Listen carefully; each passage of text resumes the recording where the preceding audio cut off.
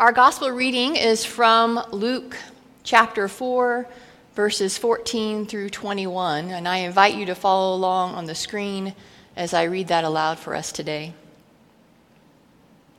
Then Jesus, filled with the power of the Spirit, returned to Galilee, and a report about him spread through all the surrounding country.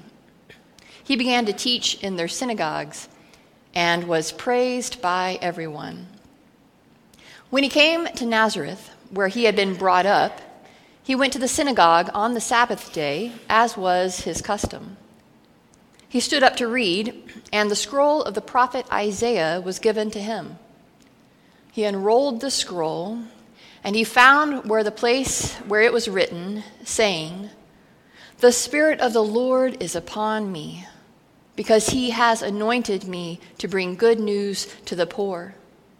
He has sent me to proclaim release to the captives and recovery of sight to the blind, to let the oppressed go free, to proclaim the year of the Lord's favor." And Jesus rolled up the scroll, gave it back to the attendant, and sat down. The eyes of all in the synagogue were fixed on him.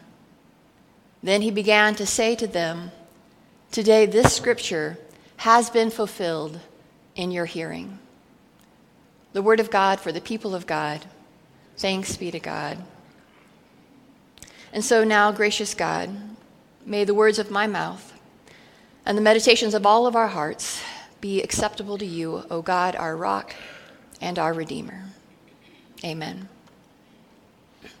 Well, during this pandemic and during the early months especially, which seems like, a lifetime ago, 7 years, 10 years maybe, jigsaw puzzles were a popular thing. In fact, one puzzle manufacturer reported that he sold more jigsaw puzzles on one day in March 2020 than the entire month of December in the year ahead before that. It was very quickly outpacing supply, and it became a hot thing to find a puzzle. In fact, I pictured a lot of people selling puzzles out of the trunk of their car at an outrageous markup value. Or maybe, suburban neighbors gathering at the fence line, bartering. "I have a puzzle. Do you have 3 rolls of toilet paper? Let's do a deal." How many of you worked a puzzle during those especially early months of the work from home quarantine pandemic? I see a few hands here. Maybe those of you online, maybe you can comment, did you become a puzzle participant during our pandemic? Now, if you've ever worked a jigsaw puzzle, you know some of the tricks, right? You start with the edges, make sure you have that all in place, and then you kind of group all the other pieces by color and maybe put them on a pile or maybe a paper plate, or if you're really fancy, one of those nice little plastic trays made just for puzzles. But one of the most important helps to completing a puzzle is the picture on the box. You refer to it often. In fact, one pandemic puzzle enthusiast said that she always picks a puzzle based on the picture and that she wouldn't mind staring at it for hours. Without a picture on a box, you might get lucky. Might take a lot longer, though. It would be a lot more difficult. And the more complex the puzzle, the more critical that picture is on the front.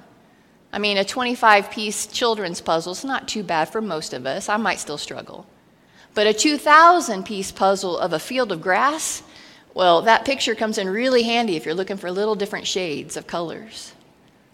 You see, to bring wholeness from all those broken pieces, we really need a guiding image. I was complaining to someone the other day about how it's so difficult to live in this world of constant chaos and disruption.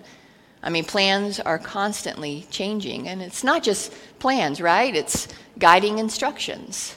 Wear masks, but not those masks.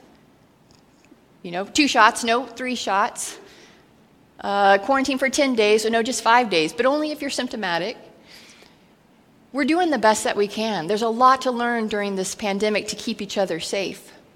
But it can be exhausting and disorienting. And it made me think of ballet. Ballet dancers are known for constantly turning in a circle without getting dizzy and disoriented. I mean, these days, if I stand up too fast, I'm likely to go down. But for them, they use a technique called spotting. And as a dancer turns, spotting is performed by rotating the body and the head at different rates. And while the body rotates at this smooth, relatively constant speed, the head sometimes takes a quicker turn to find a spot in its destination to focus on. And better than me trying to describe it, I found a YouTube clip to show you. Let's watch. Isn't that fantastic? Beautiful and graceful, but you noticed her body moved at the same rate, but that head flipped around quicker so that she could find something to focus on the horizon, her point, her spot.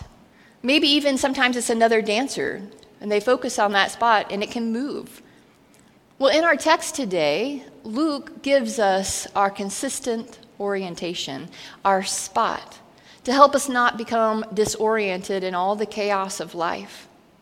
Luke gives us a picture on the puzzle box of life where we can fix our gaze so that we can see the beautiful overall big picture that we are making with all of our individual pieces and choices. Now, other gospel accounts place this story of Jesus speaking in the synagogue in chronological order. You see, by the time that Jesus unrolls the scroll among those that are assembled there that day in Nazareth, he's already performed some miracles and healings in some places. He's called his 12. He's amazed and he's confused people with his parables and his more questions than answers approach. But Luke positions this event towards the beginning of his gospel account, not because it's first in time, but for Luke, it's because it's so important. Luke really wants us to know that this passage of what Christ is doing today is speaking, sets the stage for everything yet to come. You want to know why Jesus performs those miracles or those healings? This is why. You want to know why Jesus called the 12 and what he calls them to? This is why. Luke is saying that you are not going to understand how the pieces all fit together of the stories I'm going to tell you unless you can see the big picture. And so I'm going to give you it, one that you won't mind staring at for hours. And the picture in his story today is Jesus standing among this crowded gathering of believers and doubters and curious onlookers. They're crowded in wonder at this hometown wonder who they've heard stories about. See, this is just not another Sabbath at the synagogue. There is something electric in the air today. Something electric that happens when hope and hesitancy mix together. I mean, you can almost smell it, like a spring storm that's coming when that warm, moist air rises to meet with the cold air above it. Something is brewing in Nazareth. It smells like rain, maybe even a storm. Jesus stands to read and is handed the scroll of the prophet Isaiah. He unrolls it, and it says he finds the words that he is searching for, and he begins to read to this charged gathering, saying, "The Spirit of the Lord is upon me." Now, it's really important to Luke when he writes his gospel stories that we know that Jesus' work is accompanied by and empowered by God's Spirit. The Spirit is a main character throughout much of Luke's gospel. It guides and empowers ministry. And prior to chapter 4 here in Luke, the Spirit has descended on Jesus in baptism. The Spirit has led Jesus into the wilderness for testing. And now, filled with the power of the Spirit, Jesus reads a passage from Isaiah that says the Spirit of God is resting on him, the long-awaited Messiah, anointed to bring good news. So Jesus rolled up the scroll after reading, gave it back to the attendant, and then sat down to teach, as was the custom. Have you ever wondered what that might have been like? Was it like the longest 60 seconds ever for the people gathered there? I mean, did Jesus walk slow just to mess with them and build the anticipation? Or did Jesus walk slow because he knew the next words that he uttered would be ones that would cost him? You know, that today's adoring crowds would become tomorrow's hostile crowds. Did all the whispers and the murmurs already start, or did they begin after Jesus said his next words, Today, this scripture has been fulfilled in your hearing. The one who brings wholeness to all the brokenness has arrived. I am he. I am not only speaking the word, I am the word in the flesh. I am the one to fix your eyes on. I am the picture to guide you. I am your spotting point. Believe in me, follow me, join me in bringing good news to the poor and exploited, the oppressed and depressed, the ones who cannot see and the ones who feel unseen. And like Christ, the Christ that we follow, empowered by the same Spirit of God, we are invited too to bring life to these words of Isaiah, to put skin in the game.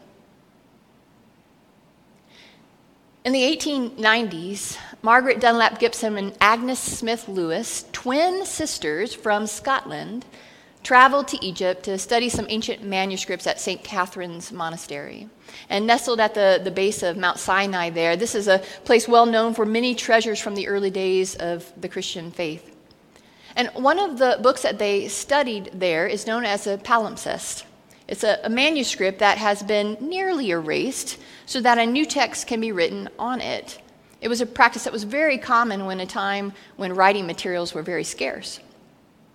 And the process of erasing the pages made from this paper or parchment or animal skin or whatever they used usually involved washing and scraping it, which often would leave remnants of the original writing barely visible. It's kind of like a chalkboard in the old days of classroom, which wasn't meticulously erased, or a dry erase board where someone has written on it, but there's still marker residue, yet someone writes some new content on top of it. Now, the palimpsest that Agnes and Margaret studied told the stories of the women saints that were really respected in the early years of Christianity. Some of what we call the desert mothers who gave up comfort and safety and even their lives to follow Christ. And their stories of these women were written down during the late 8th century. And when Agnes studied the palimpsest a little bit more closely, she discovered that these stories of these women of the faith were actually written on top of the 4 Gospels. Those Gospels written on that same material nearly 400 years earlier. You see, the Gospel narratives were written under these stories of the women, and it turned out to be some of the oldest editions of the Gospel ever discovered. Writer and minister Jan Richardson reflected on this discoveries of these sisters by saying, "The pages of the manuscript, with their layers of text, make visible what happened in the very lives of these women of the early church. By their devotion, by their dedication to preserving and proclaiming the gospel message, the desert mothers became living palimpsests, the story of Christ shimmering through the sacred text of their own lives, the word of God fulfilled in them." You see, their lives were written on top of the good news, both literally and spiritually. Christ was visible through every line of their lived stories. When Jesus gathered there and he read these words from Isaiah, he layers himself on this ancient text. And as followers of Jesus, we layer our lives on top of his, becoming living palimpsests where Christ is not erased nor diminished by us, but instead it's visible through all the lines of our lived stories.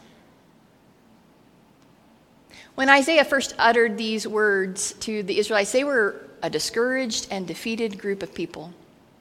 They'd seen captivity and poverty. They'd heard stories of the good old days of Israel, but those days seemed long gone, generationally gone. Their world had been spinning and disoriented for generations, and they were a disoriented people. They had plenty of brokenness, but no guiding image that they remembered or held on to. But then this prophet Isaiah started announcing a word of the Lord and gave them a picture to fix their gaze on, and hope began to grow. And when Jesus chooses this passage to read to the people of Nazareth, it is a reminder to them as well to hope again. And these words offer hope to us today as well. We've been given a spotting point, a guiding image that is not only hope for us, but hope for others as well. Jesus, filled with the Spirit, announces who he is, what his mission is, and what his church will be and do. Jesus' purpose is to bring good news to the poor and disregarded. And empowered by the Spirit, that is our purpose too. Jesus' work is to take apart unjust systems and to call out abuse of power wherever it's found. Our work is to do the same. Jesus' ministry is to liberate, to heal, to forgive, to restore, to reconcile. Our ministry is to do the same. Not just in the future, but now, today. I don't know about you, but life may seem a little bit disorienting right now. Maybe broken, maybe some hopelessness for you. I mean, maybe like me, your eyes are darting around at every latest headline or worst case scenario or unjust act of another. I mean, maybe you feel like you're spinning just in life from a recent health diagnosis or yet another cancellation to plans. Maybe you or someone you love is holding a pile of brokenness, broken relationships, broken dreams, or just simply your own brokenness. And you just don't see how God can make something out of all those pieces. Well, perhaps like those who gathered hopefully in the synagogue that day in Nazareth, you too desperately need to hear some good news. And you wonder if Jesus will have any for you. He sits down, he looks you in the eye, and he says, I do. I do. I have come to announce good news to the poor, freedom to the burdened, sight to the blind, hope to the hopeless. The good news is for you, and it is for all. Bishop Karen Oliveto said that our sense of belovedness is our grounding. Our sense of belovedness is our grounding. Our own hearing and accepting of the good news of Jesus for us is what grounds us.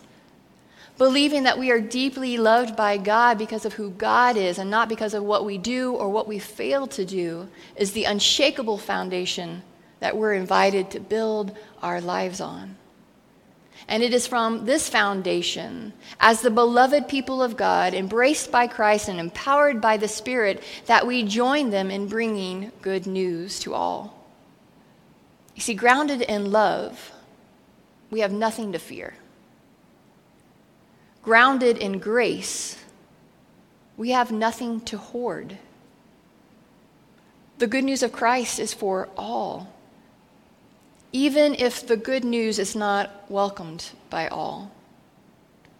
You see, not everyone gathered there in Nazareth was really happy to hear what Jesus had to say. Because you see, good news for all can sometimes mean bad news for some. And we're going to take a look at that more next Sunday. But for today, in our world of constant chaos, we're reminded that there is a much more important, trustworthy constant for us, and that is Jesus Christ. Jesus is the spotting point when the world is spinning. Jesus is the picture that guides us when all we see and all we feel is brokenness. Jesus is the one who grounds us when everything else in life seems up for grabs. May we never tire of staring at him. May we be living palimpsests where Christ shines through the lives of and the lines of our individual stories and our collective story as this church. And may we joyfully and wholeheartedly partner with Christ in proclaiming the good news for all. Let's pray together. Gracious Lord, you bring good news to the poor. Let us hear. You bring healing to the brokenhearted. Heal us too. You bring freedom to the prisoners. Christ, free us from what imprisons us as well. For it is in our hearing and our healing and our forgiveness, God, that Christ is made real in us and through us. Loving God, help us to fix our gaze upon you. Remind us that we are the ones in whom Christ dwells and delights. We live in the unshakable kingdom of God. The kingdom is not in trouble, and neither are we. Amen.